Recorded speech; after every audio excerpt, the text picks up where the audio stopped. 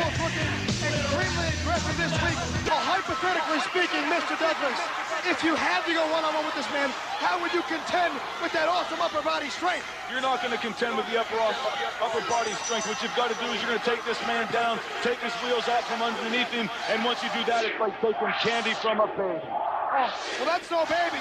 You talk a good match, but one day I'd love to see you face this man one-on-one, and we'll see how sharp your tongue is.